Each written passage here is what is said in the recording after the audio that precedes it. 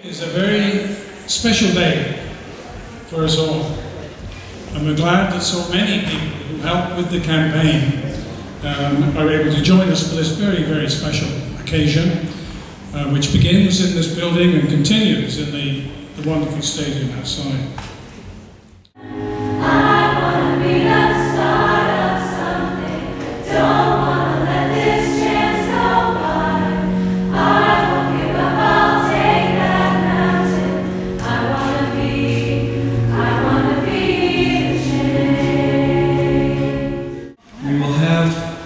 The banner drop to allow everybody to see the total amount that has been raised. Go ahead, please.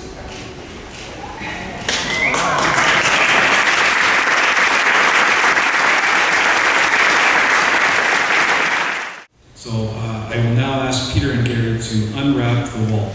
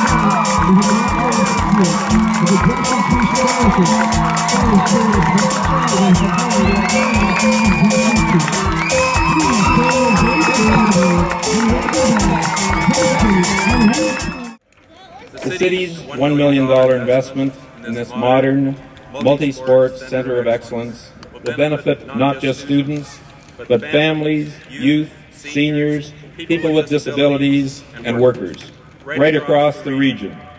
I want to thank Honorary Chair Rob Marland, co-chairs Gary Wolfe and Peter Adams, and all the donors and volunteers and the entire campaign team for their excellent work. Of course, back in 2004, we approached the student body and we approached the community and hosted a number of input sessions. And from those input sessions, people gave their ideas to what they saw Trent Athletics being in the future and how it should be interacted with the community.